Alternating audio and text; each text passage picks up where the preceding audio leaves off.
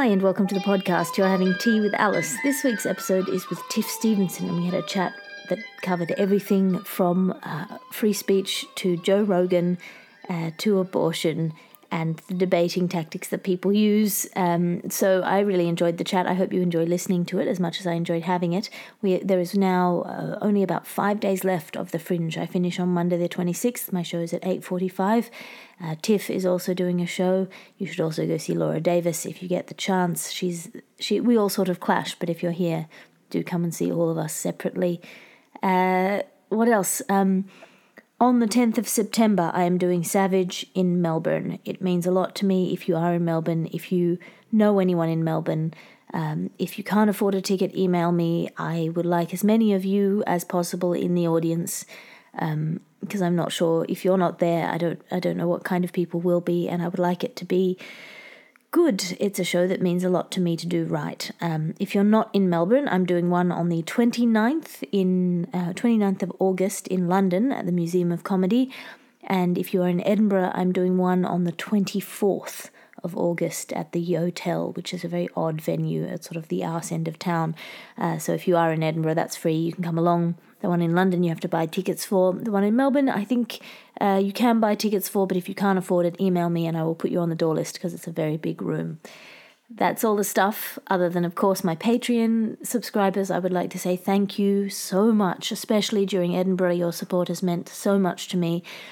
Just being able to chat with you about what's happening and tell you about my life. My Edinburgh blogs come out every few days, and just chatting with you about them has been truly lovely. I've also had the pleasure of meeting some of you here, listeners to the podcast, and that always gives me just such an absolute thrill. Enough from me. I will let you get on with listening to the podcast, and I will talk to you next week. You're having tea with Alice.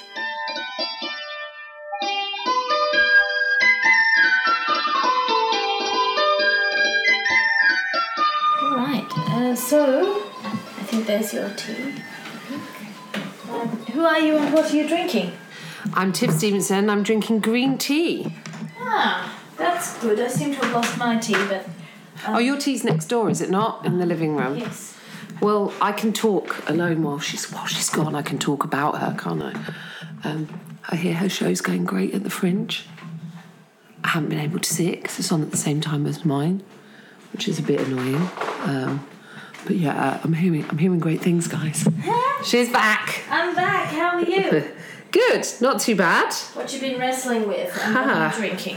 What have I been wrestling with? I've been wrestling with, trying to keep sane up here, as we do. Yes. I feel like Twitter is like walking around in a live version of Instagram. Yeah. Isn't it? Where you're constantly going, oh, why is that person more popular than me? And, oh, how come their show, why should I be naked in my poster if I was naked? Would that help? So I'm trying not to constantly compare myself to everyone else. And then on yesterday, in fact, I had a bit of a breakthrough as to why I'm here. I'm like, oh, I'm here because I love doing stand-up. I love the show. And the audiences have been incredible this year. There's been lots of my repeat punters, and you have the same thing, people who come year on year, and I've had lots of new people too, and I think all the female comics are getting the PhDs and the scholars into their shows, which has been quite an interesting little... It is an odd thing. It's an odd thing that there's a kind of, not quite general, but a sort of an assumption that if it's a female comedian, she must be doing something interesting. Right. Which I think that's a fair assumption because the fight just to get through to a level where we could do a show at the Fringe. Yeah, but I wonder how that built up over time and what that means for sort of maybe it means, I don't know, because I'm for me traditionally I've always felt like I've been people have assumed that when I'm doing something I'm not doing it on purpose. I've often been sort of not accused, but people say, oh, it's sort of a messy show, but it all surprisingly comes together, or that kind of thing. Yeah, there's no surprise. I crafted it this way because I'm good. Yeah, so I've sort of always felt like that, and so to have this kind of sudden upsurge of people going, well, I assume that because it's a woman, she must be doing something interesting. That's fascinating, isn't it? That's weird. Yes. Yeah. Well, we've not had the benefit of the doubt for so long. That's the term I use. It used to be with surreal comedy or anything that was a bit kind of crazy. If a woman was doing it, someone like Holly Burns, if she was doing a crazy thing, they were like, oh, she doesn't know what she's doing. And then you go, oh, but John Kearns does. And he watched someone like Holly Burns coming through. He was like, oh, she's a big inspiration for me. So, so it's interesting that whereas I'm of the opinion that actually just to get to a point where we could do the festival, just to get booked in places, we've had to be undeniable. And we've also had to cultivate our own audiences to a certain extent. So in those spaces where we're not allowed to come through, we've had to find another route because that door's shut in your face. So create a podcast, which you've done. Deborah's done with The Guilty Feminist. You create your own network. I've got my Lush podcast. You find ways to access people that are different from the routes that are being offered to all the men. Yes. Because those routes, if they let women through at all, let through one or two. Yes. And then they tend to be of a certain class background. Yep. Or with the right agent or under 35. These all boxes that get ticked. Well, all these extra criteria get added on. Yeah. That you seem to be, oh no, now it's not enough to go, you need women. I also need to be that's why I was so chuffed actually that Janie Godley had a huge piece in The Guardian this weekend, because I was like, elevate Janie's voice. Janie's been a brilliant stand-up for years. Like her background, decades. Decades. Her background, the discussion around class and everything else, which is a big part of my show this year. But I was like, we should elevate Janie's voice. And do you have any idea how brilliant Janie's had to be, how strong she's had to be to get through what she's got through to get to this level in her career, and I think, wow, she was saying that I think she did Have I Got News for You in the year just gone, but the fact that it took Janie that long to get on that show. Yeah. And then she was doing all this sort of satirical stuff. In the last few years, she's been doing really satirical stuff on her Twitter and stuff and her voiceovers. If you don't know her, she's quite comparatively famous in the news for when Trump arrived at his golf course in Scotland. She was the one holding the sign saying Trump is a cunt. Yeah. Which is maybe not, champagne satire, but certainly made his point. Well, interestingly, sometimes saying something plainly gets more people interested than a funny joke. So, literally about a week and a half ago, Katie Hopkins tweeted something about Sadiq Khan, about the 6-year-old bit, that horrific thing that happened at the Tate Modern. A 6-year-old being pushed off a platform by a 17-year-old, and she was like, this is Sadiq Khan's London, this is Sadiq Londonistan or whatever. She doesn't realise that to stand something is to be a fan of it. But she tweeted that and basically aimed it all at Sadiq and told him that he was the problem. And I think I'd quote tweeted it saying, what are you talking about, you mad cunt? And that got retweeted about 15,000 times. And I got about 5,000 followers on Twitter. And I was like, oh, that's more than any joke I've ever done. Yeah, it's an interesting thing, the Twitter landscape, because it's simultaneously not at all real life, and yet it has such an impact on the people who choose to engage with it. And I mean that as somebody who, if somebody says something mean, someone who I've never met, it'll make me feel really weird, or whatever that happens to be. People seek you out in order to argue with you or whatever. I read a really interesting article the other day about the algorithm that tends to occur, so that smaller Twitter people-y, like I don't know, whatever, 15,000 people, we can have our opinions and we can take our positions and we can be nuanced and so on and so forth. But once you get up above about 20,000 followers, bots and trolls come to your account, because by saying something to you, they boost the number of people who see their tweets and their responses. It's not about what you say or how you say it or who you are or what you're doing. It is about the numbers. And that's why you have to block them so that they can't tweet you at all. Yeah, so it's just a number game. It's not even enough to mute them now. No, it's not enough to mute them. It is this number game, and then at the same time, these pure numbers, completely devoid of personality. This isn't personal. These attacks are not personal. They are calculated, mechanistic ways of getting more engagement on these artificial accounts, or, you know, these sort of sociopathic accounts, either bots or trolls, sociopaths who need this attention or this pretend attention in order to feel human. It's just maths. It's not personal. And yet, for the women particularly, who are on the platform, this just cascade of abuse is impossible to receive as anything other than abuse. Yeah, you can't receive it neutrally. It's really hard. Yeah, I think I maybe read the same thing, but it was like once you get beyond 30,000, it's sort of unplayable. 30,000 is unplayable. Yeah. On a daily basis. Yeah, I think it's from 20,000 it starts to be really sort of orderly. Yes. It's like a campaign. It's coordinated. It's rhythmic. It's purposive. And then once you get up to anything more than 30,000, you are just getting at least what looks and feels and appears to be hatred all day, every day, for no reason. Yeah. No matter what you say. Yeah. And then if you say anything controversial on top of that, even if you're bulletproof, it's sort of hard not to absorb that. And I think about Michelle Wolf when she did that correspondence dinner and the amount of sort of threats and hatred she must have got. It's so impressive how she handled it and how she sort of came through that. I think I saw her on The View being interviewed by Whoopi and then Joy Behar, but it was, who is it, Meghan McCain was really, really aggressive, and she was like, you're attacking a woman for her looks, and she was like, I wasn't. I made a joke about smoky eye makeup, and you go, that joke, that was a really clever, funny joke.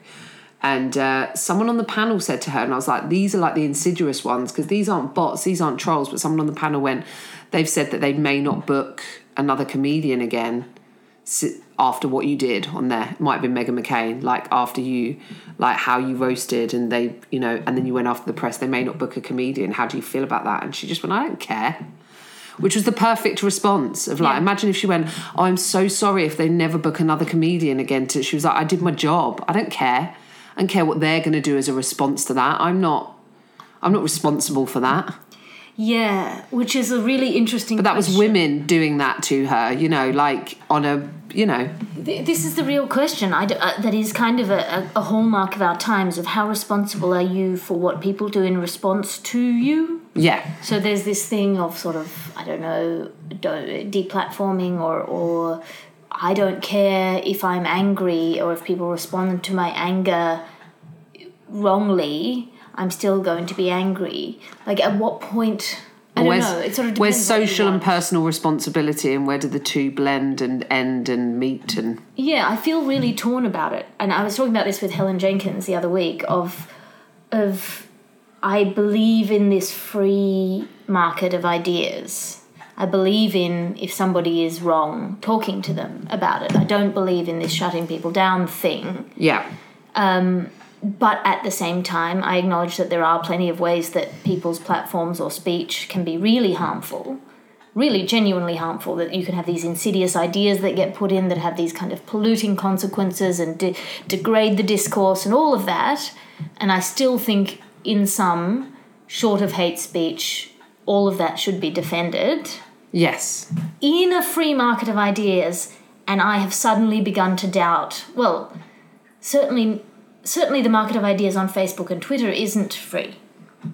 It's guided by algorithms. It's cultivated in certain directions. It's not a fair fight. It's not... Yeah. It's not an equal playing field. Well, different people have different platforms, right? Yeah. And we're probably going to come on to the Joe Rogan discussion in a minute, because we were talking about that before. Yeah. Of how much responsibility you have when your audience grows to a level that can possibly affect change. Yeah, well, he, I don't know, it's something, the number that gets thrown around is 60 million listeners. I don't know if that's per week or per month or subscribers or what. But that makes him significantly more viewed than a large number of television programs. Right. In the world. Yeah. You know, so that's a lot. And then, on top of that, you know, he's just a dude. That's his public figure.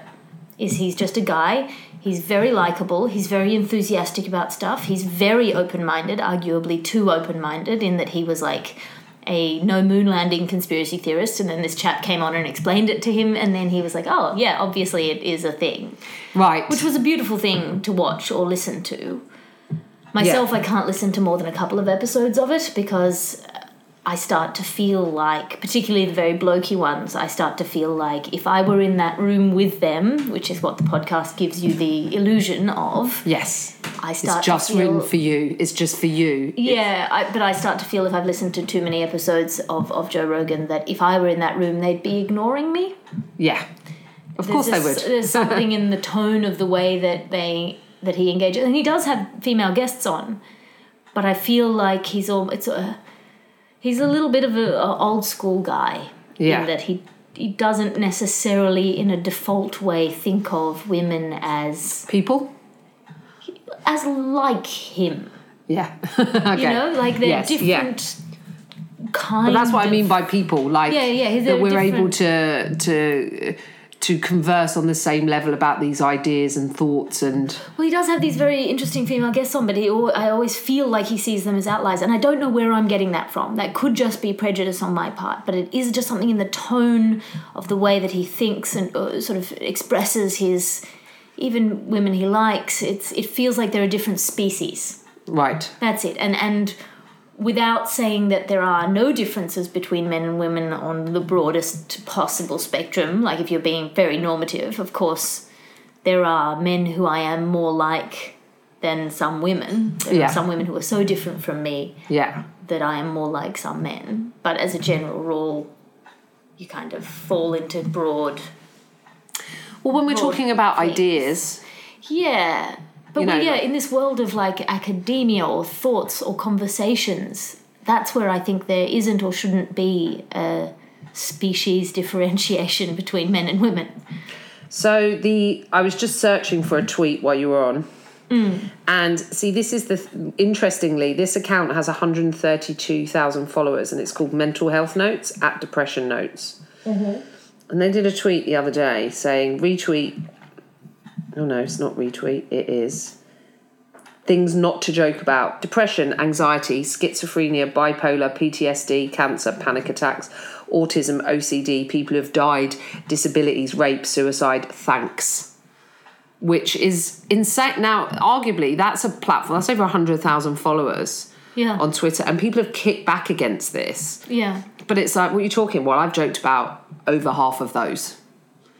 Yes. Again, it's the aim of the joke, but don't come, and it's had 20,000 likes and you think, God, do people think there's a set of rules, that there are rules and limitations as to what we can joke about? Or there aren't. There's only the skill of the comedian doing it and the angle at which they are doing it. So if a person with disabilities is joking about their own circumstance, then... Well, even so, I think... But anyone should be able to joke about anything. I think so too. And I think this is a really interesting one, the kind of the right to talk about any subject. I believe in that. And that could just be as a comedian. I've seen people talk about all sorts of different things. It could be as somebody who was obsessed with books as a child. I read many books written by women about male experiences or books written by men about female experiences or about the experiences of people of different races or countries or nationalities or classes or alien races. Yeah. And all, the books that I liked... Ursula Le Guin's The Earthsea trilogy. She's a woman writing about the experience of a wizard who is a man, and it's an incredibly moving piece. Yeah. Or she, The Left Hand of Darkness, which took me a few goes to get into, and when I read it, it turned my mind inside out. Women are very good at relating to experiences that aren't directly linked to our own narrative and personal experience. We can enjoy something that is not about us. Yes, but I think everyone has that capacity, Everyone has that capacity. if not the ability. Yes, that capacity. And also, I guess that's interesting, isn't it? Because then people get upset now when it isn't for this kind of straight, white, male, middle-aged. But it is a matter. I think that's a matter of practice. Yeah, because they're the default. So all of a sudden they're like, well, this is not for us. This doesn't. I don't see myself in this. And you're like, that's fine. We've not seen ourselves in hundreds of things, and we can still enjoy it. Yeah, and I feel like I always did see myself in those shoes. Or you can see yourself in aspects of, or you can see yourself becoming, you know, depending on how. But also, I'm someone who's. I guess I've always tried to kind of. I had jokes about suicide, but I was like, if you've ever experienced a thing, I think you're allowed to make jokes about it. But that doesn't mean if you haven't, you're not. Yeah, I think. But that's the way I've always done it. I'm talking about my experience, and I've still got grief from people for joking about suicide, even though I'm a person who has attempted suicide. I think there's a sort of a division here in terms of like using the word allowed. I think if you've experienced a thing, taking this completely aside from what is allowed legally. Yeah. So permitted. What I think is, it is easier if you've experienced something to talk about it in a useful way. In a way that has insight. Yeah. It's easier for you to have that kind of insight if you come from that experience. Yeah. And so if you do not come from that experience, then I think there's kind of maybe what they call in law a rebuttable presumption. Right. That you don't know what the fuck you're talking about. Right. So this assumption coming in, this person who's clearly never experienced whatever it happens to be, sexism or whatever, comes on stage and goes, let me tell you about how women feel. Your immediate presumption is, all right. I'm listening. This better be good. This better be good. Yeah. But if it is good, then that's fine. That's great, yeah. That's great. How great. How wonderful that someone has been able to put themselves in someone else's shoes in such a good way, with such a good insight, that it's useful in the world, that it helps other people who might be like them to understand where someone else is. That's great. You should absolutely not ban men from talking about the female experience or about sexual discrimination or whatever it happens to be. I think it always is people should be allowed to talk, and everyone should be allowed to talk about the things, but a group that's not part of it doesn't get to dominate it overwhelmingly. Yes. That's a fairly good rule, right? Yes. So anyone can talk about it, but if there's one group who appear to be dominating all the discussions on it, you go, oh, okay, well then we need to have a look at this. Yeah, and all of that, I think, is where I come back to this idea of the free market of ideas. Because actually, the free market is a bad analogy, because an unregulated market ends up with children in factories. Yeah. Like the invisible hand of the market is dog shit. Yeah. and I think about the things, and I said this to Helen last week, I think about the things that we think of as the best places to have good conversations that find truth. And they're like law courts, the most regulated form of speech.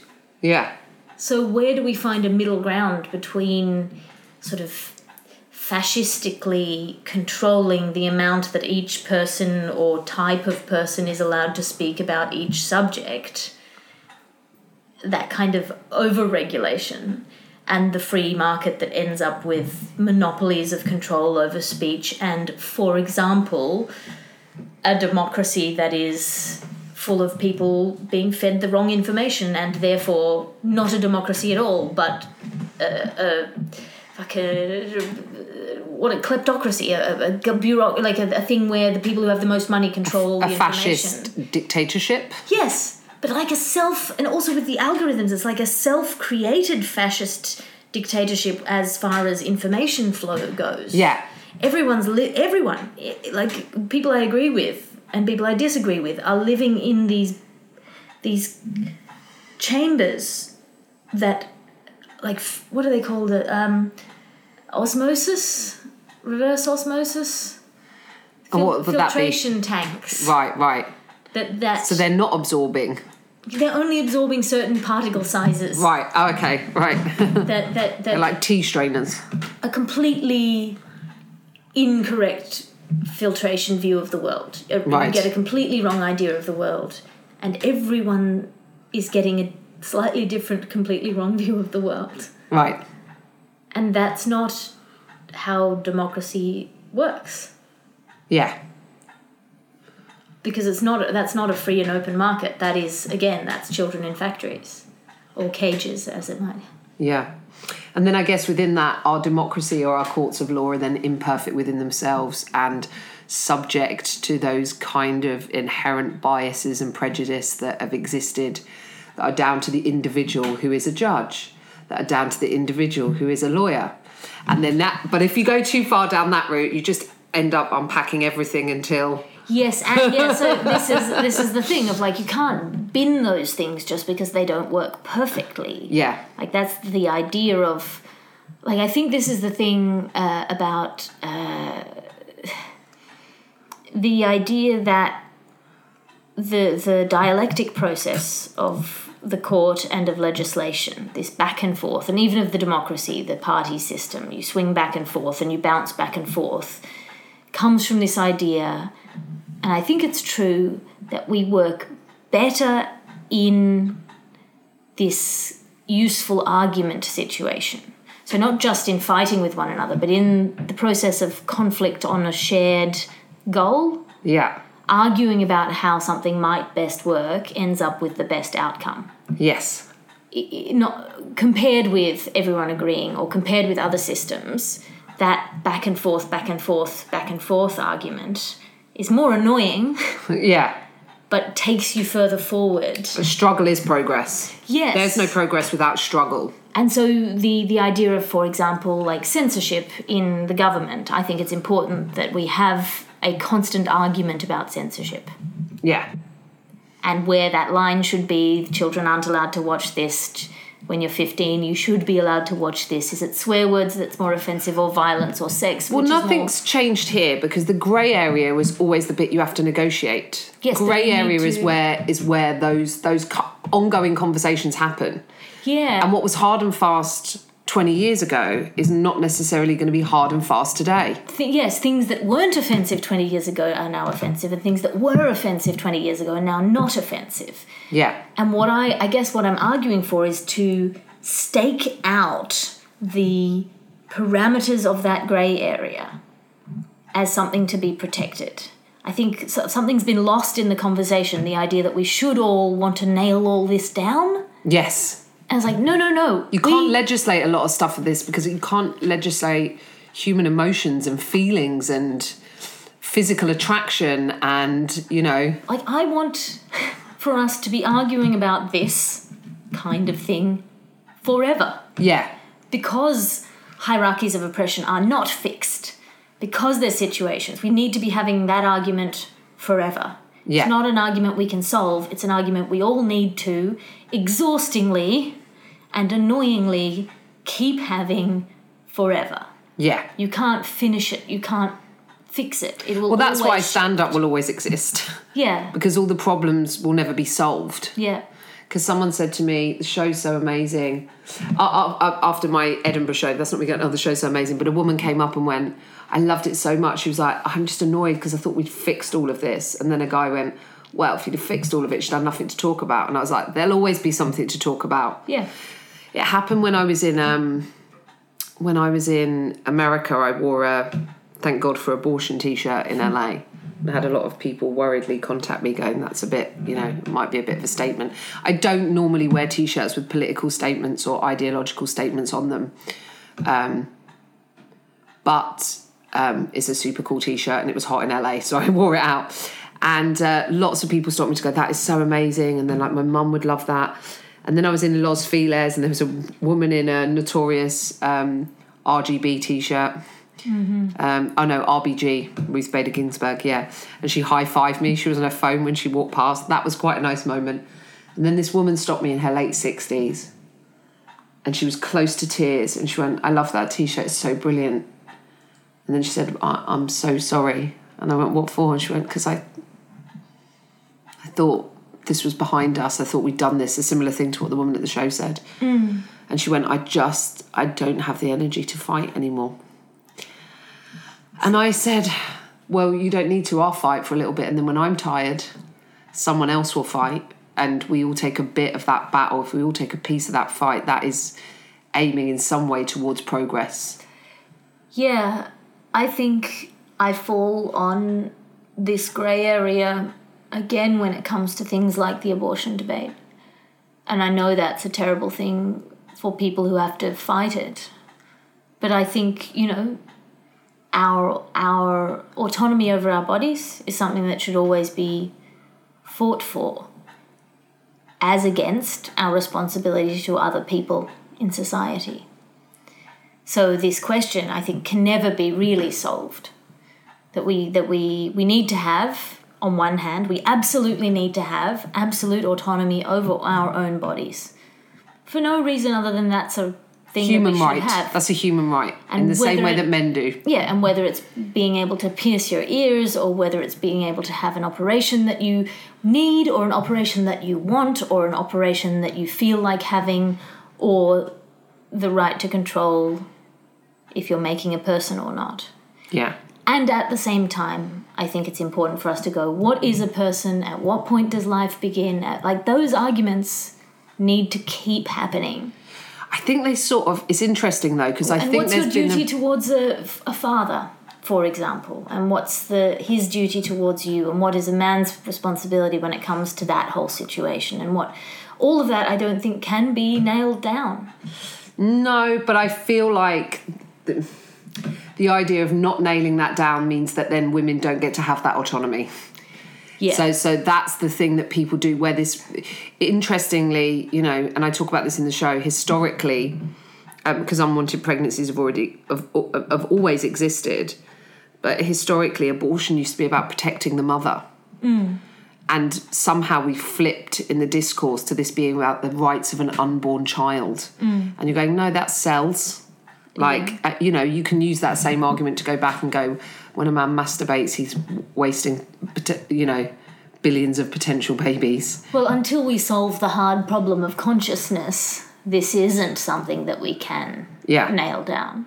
But by going, the rights of that possible thing always comes in front of a woman.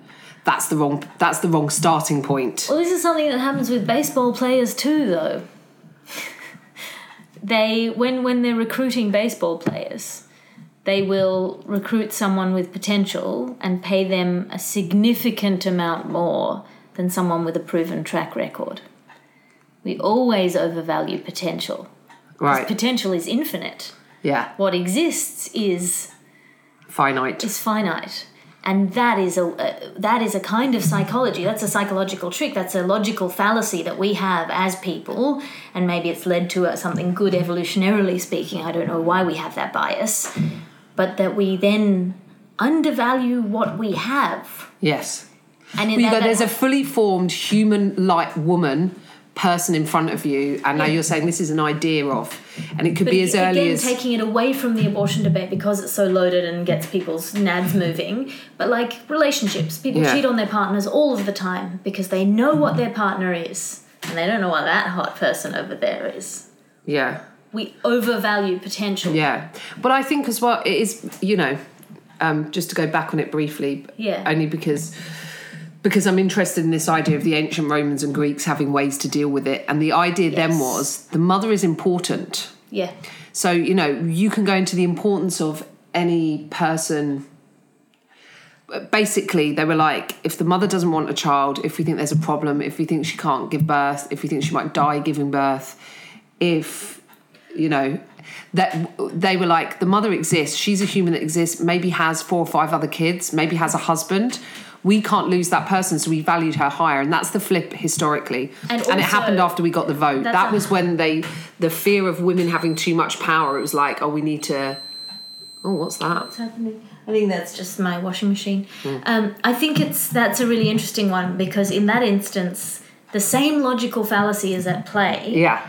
Oh, the same logical bias, which is that in this instance, the woman is seen as the potential mother of a lot more children. Yeah.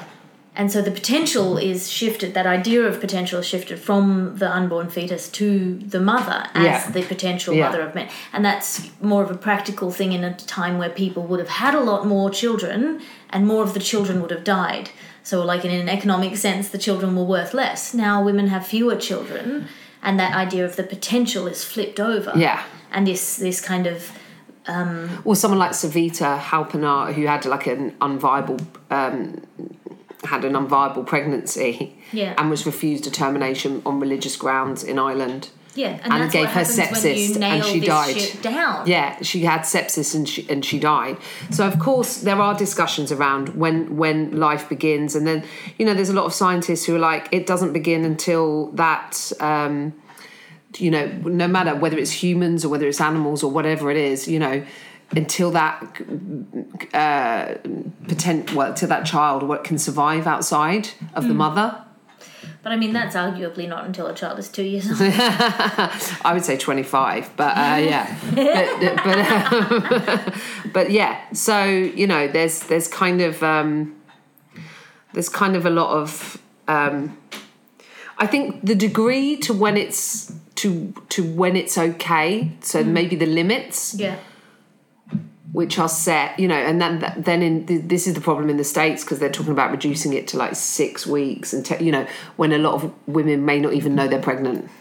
And this is also something I was talking about on Stranger Than Sci-Fi, which is this show we did for BBC Radio 4 about science and science fiction. The idea now of this incubator technology and womb technology, artificial womb technology. Yeah. I think that, again, changes the whole conversation. Well, also, like in one of the states in America, I don't know whether it's Georgia or Mississippi, but if women miscarry, they're making them bury the bodies. But, do they know how many women miscarry? I don't know. I've had chemical pregnancies, which is technically a miscarriage. And that is where you have... So this is what I mean about the debate around these sort of areas. That's where you have an egg that has been fertilised, but it hasn't attached itself to the womb. Yeah. So it just comes out as a period. It comes out later, a few days later. It's a very, very early miscarriage. Yeah. Of the friends that I've been intimate friends with who have had babies, in the last 2 years, out of say 7 people who I know very well enough to be told private information, 5 of them have had multiple miscarriages. Yes. And so, what? You want to make that worse? Yeah. Well, and also from that, if you think about how many kids people used to have, and they'd be like, a couple of them are disposable. So when we talk about this sanctity of life, if I look at my great... The heir and the spare, literally. Yeah, the heir and the spare. So my great-grandmother had like 11, maybe 9 of which survived. Yeah. You're like, oh yeah, we just pop out, a few of them are going to die. And I was like, so where's the sanctity then? Why is it obsessively when it's a fetus, or not even a fetus, a zygote, a bunch of cells? Why is this, Well, here's the question then. When you do have a fetus in you, and if, as is going to be the case in the next 50 years, this kind of artificial womb technology is available, at what point can an outside source say, you're not eating healthily enough, we're going to take that child, or we're going to prosecute you, or well, there'll be limits on the age that a woman's allowed to do it, I'm sure, even though there's not limits on a guy. So Jeff Goldblum's got 2 babies now and he's in his 60s. So there's no limit there, but I'm sure that will it comes with a hell of a lot of judgment and questioning morals, and we just don't with guys. They can just spunk about all over the place with people pregnant, and and that's fine. But there is a point, there's a line, and I sort of tried to explore this a bit in a play that I've written. It's sort of 3/4 written. I might try and bring it next year, but because this is the thing I explore in it. At what point is your body yours, and does it belong to the state? So when we start doing these nannying things of putting drinking regulations in, or smoking, or putting taxes, or doing things where you go, well, no, this is my body, I get to decide, I have autonomy, I get freedom, I get to decide what I put in it, what comes out of it. You could have as a thought experiment, you could have a completely duty-bound society in which anybody who wanted to have potentially pregnancy-causing sex would have to prove that they had the resources to support a child. Right. So I've got a bit in the show about this, and it comes off the back of the Starbucks wound bothering. At what point that someone who's working in Starbucks thinks it's okay to refuse a woman coffee, that he gets to have that decision over a woman who's pregnant and knows her own body. Yes. Yeah. Well, it's this question of, you could go that way of like, this is, which I've heard these arguments of, you shouldn't have sex unless you're willing to have a baby. That was my attitude growing up. I was brought up very much in this kind of Buddhist mold of, you have to take the consequences of your actions, and it made me incredibly wary about... What are a rapist's consequences then? Well, this is the thing. This is the question. So if I was brought up with this very strong sense of duty, and that was kind of my idea of the world. Not for other people, but for myself.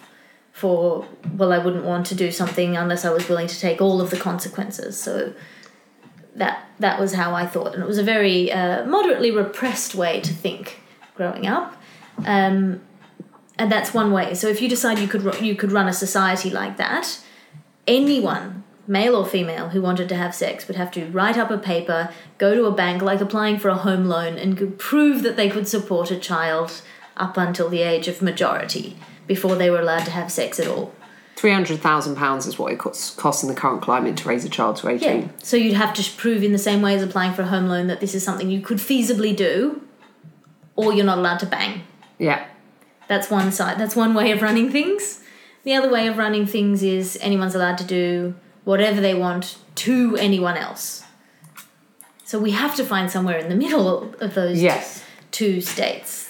Yeah, and I know what you're saying about it being an ongoing discussion. I just, my wariness of agreeing with that, I guess, is that I see people on the pro-life side going, at 6 weeks a baby dreams, and you're like, that's not, you've just pulled this out, there's no evidence for it. And false information of like going, these are aborted babies I found in a bin behind a clinic in India, and you're like, that's not what they look like. So that kind of propaganda or idea. So I guess when you open that up, it gives those kind of people the weapons to, where there are scientists and people who study, it's the primal streak is the point at which scientific experiment isn't allowed on fetal tissue.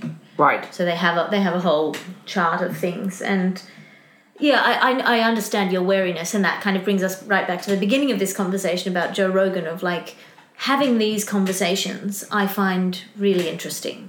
Yeah. As an academic and intellectual exercise, what is our responsibility, small though my audience is? What's my responsibility to someone who's listening to this?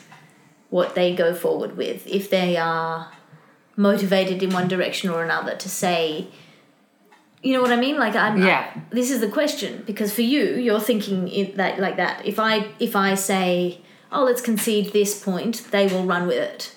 Because you know how malicious some of the people are in this conversation. Yeah. There are people in this conversation who would murder someone for trying to have an abortion. That's... Yeah, I know. I did a tweet, I think, a few weeks back where I was like, pro-lifers, would you abort a fetus if it was going to grow up to be a doctor who performed abortions? And called it Stevenson's paradox, So often, and I mean, bad faith arguments and everything else come into that. And look, science brings us new information all the time. Now, but now we're living in a post-science world. And this is where the whole thing becomes a bit like kind of going, well, we can undermine democracy or law by going, look at the individual biases of the judge, and if you start going down that, if it's not perfect, it doesn't mean that it's not working to a certain degree, right? But I feel that, like, if we're drawing a line with science, but that seems to have disappeared now. Science, because we've got flat earth people coming back, we've got anti-vaccination people existing. Yeah. So now where do we go? Are we even having these debates with people who are even aware of like basic facts about the universe? And because we are not in an open and free market for ideas, we're in like a 19th century children in factories world. We're in a P.T. fucking Barnum. What is happening? This is the kind of the ideas landscape right now is smokestacks and people with phossy jaw from licking phosphorus matches from, like that. Yeah. This is what's happening. And I don't know in 20 or 30 years' time if we'll look back in the same way as we did to the pre-industrial revolution things, to the industrial revolution wrongs.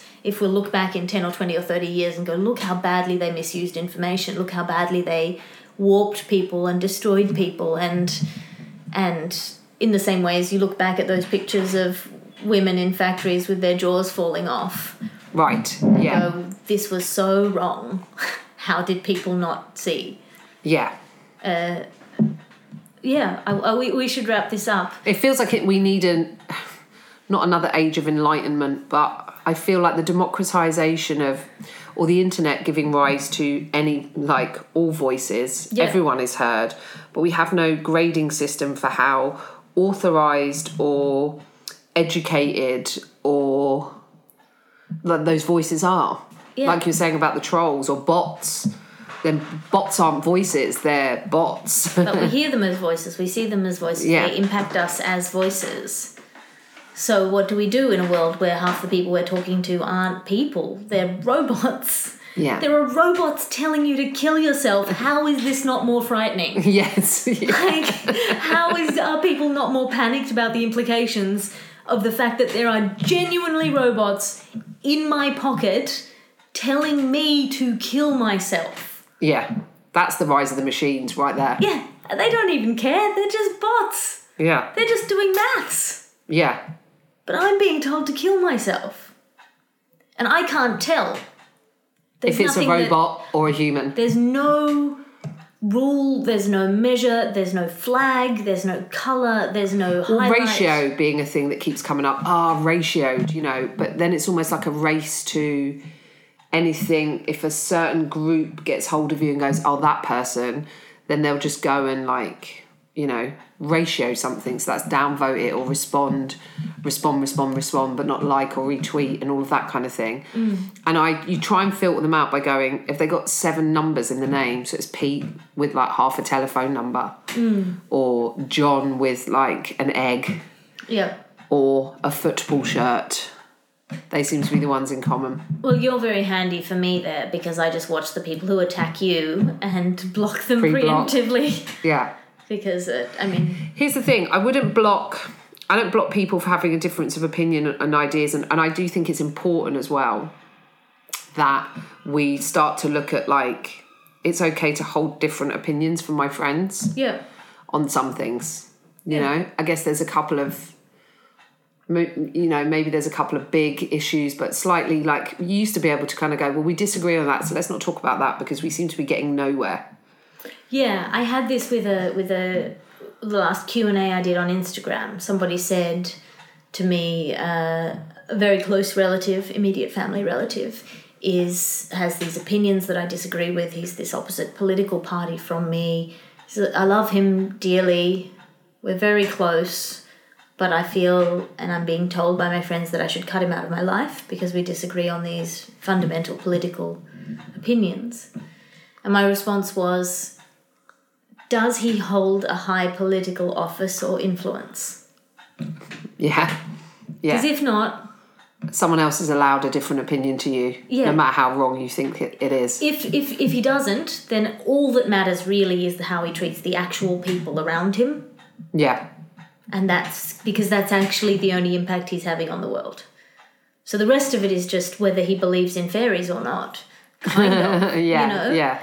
And you can have that argument over the dinner table or not. Just fairies are racists. Okay, cool, let's have that argument. Do we think fairies are racists or not? You can get very heated in that argument, but it's not going to actually impact the world. Even in a world where he votes, is a minuscule impact.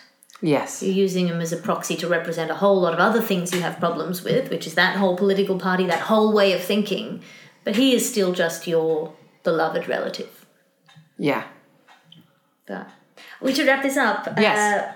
where can people find you online? Where can people find you? There's a few more days of Edinburgh. Where can people a few more days. I'm on at the Monkey Barrel 9:15 p.m. until, I don't think I'm doing the Monday at the moment. That may change though, because I have a TV thing going out Friday night. So if that sells out Saturday and Sunday pretty quickly, then maybe we might slink the Monday in. It tends to be a bit of a damp squib, is what I always think, finishing on the Monday. I am finishing on the Monday, and I'm highly anticipating the damp squibness of it. Yeah, but Sunday could be a damp squib as well. I suppose finishing on a Saturday is the only guaranteed way of finishing on a high. So I'm on Twitter at Tiff Stevenson. I'm also on Instagram, Tiff Stevenson Comic. I am not as good on that maybe yet, but follow me anyway, because sure, why not?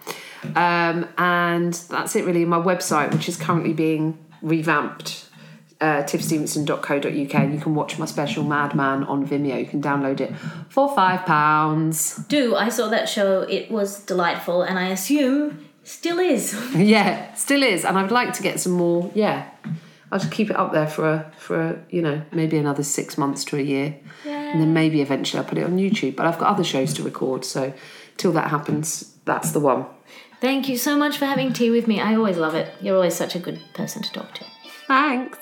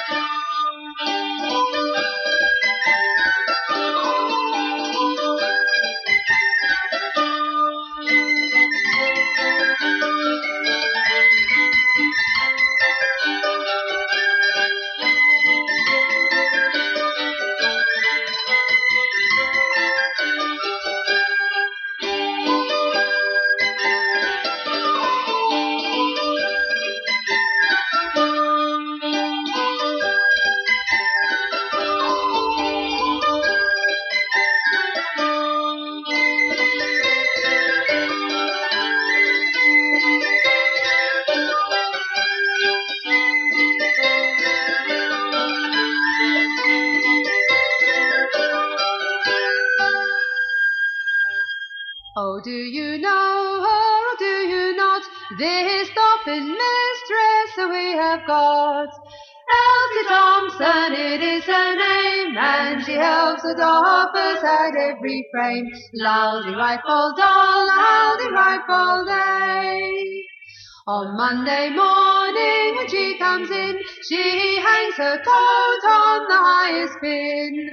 Turns around for to view her frames, crying, damn you Dolphins, cry up your ends. Loudy rifle doll, loudy rifle day. And when the boss, he looks round the door, tie our ends up, Dolphins, he will roar. We'll tie our ends up, we surely do, for Elsie Thompson, but not for you. Loudy rifle doll, loudy rifle day. Oh, Elsie Thompson is going away, is it tomorrow or yet today? We'll tie our ends up and leave our frames and wait for Elsie to return again. Loudy rifle doll, loudy rifle day.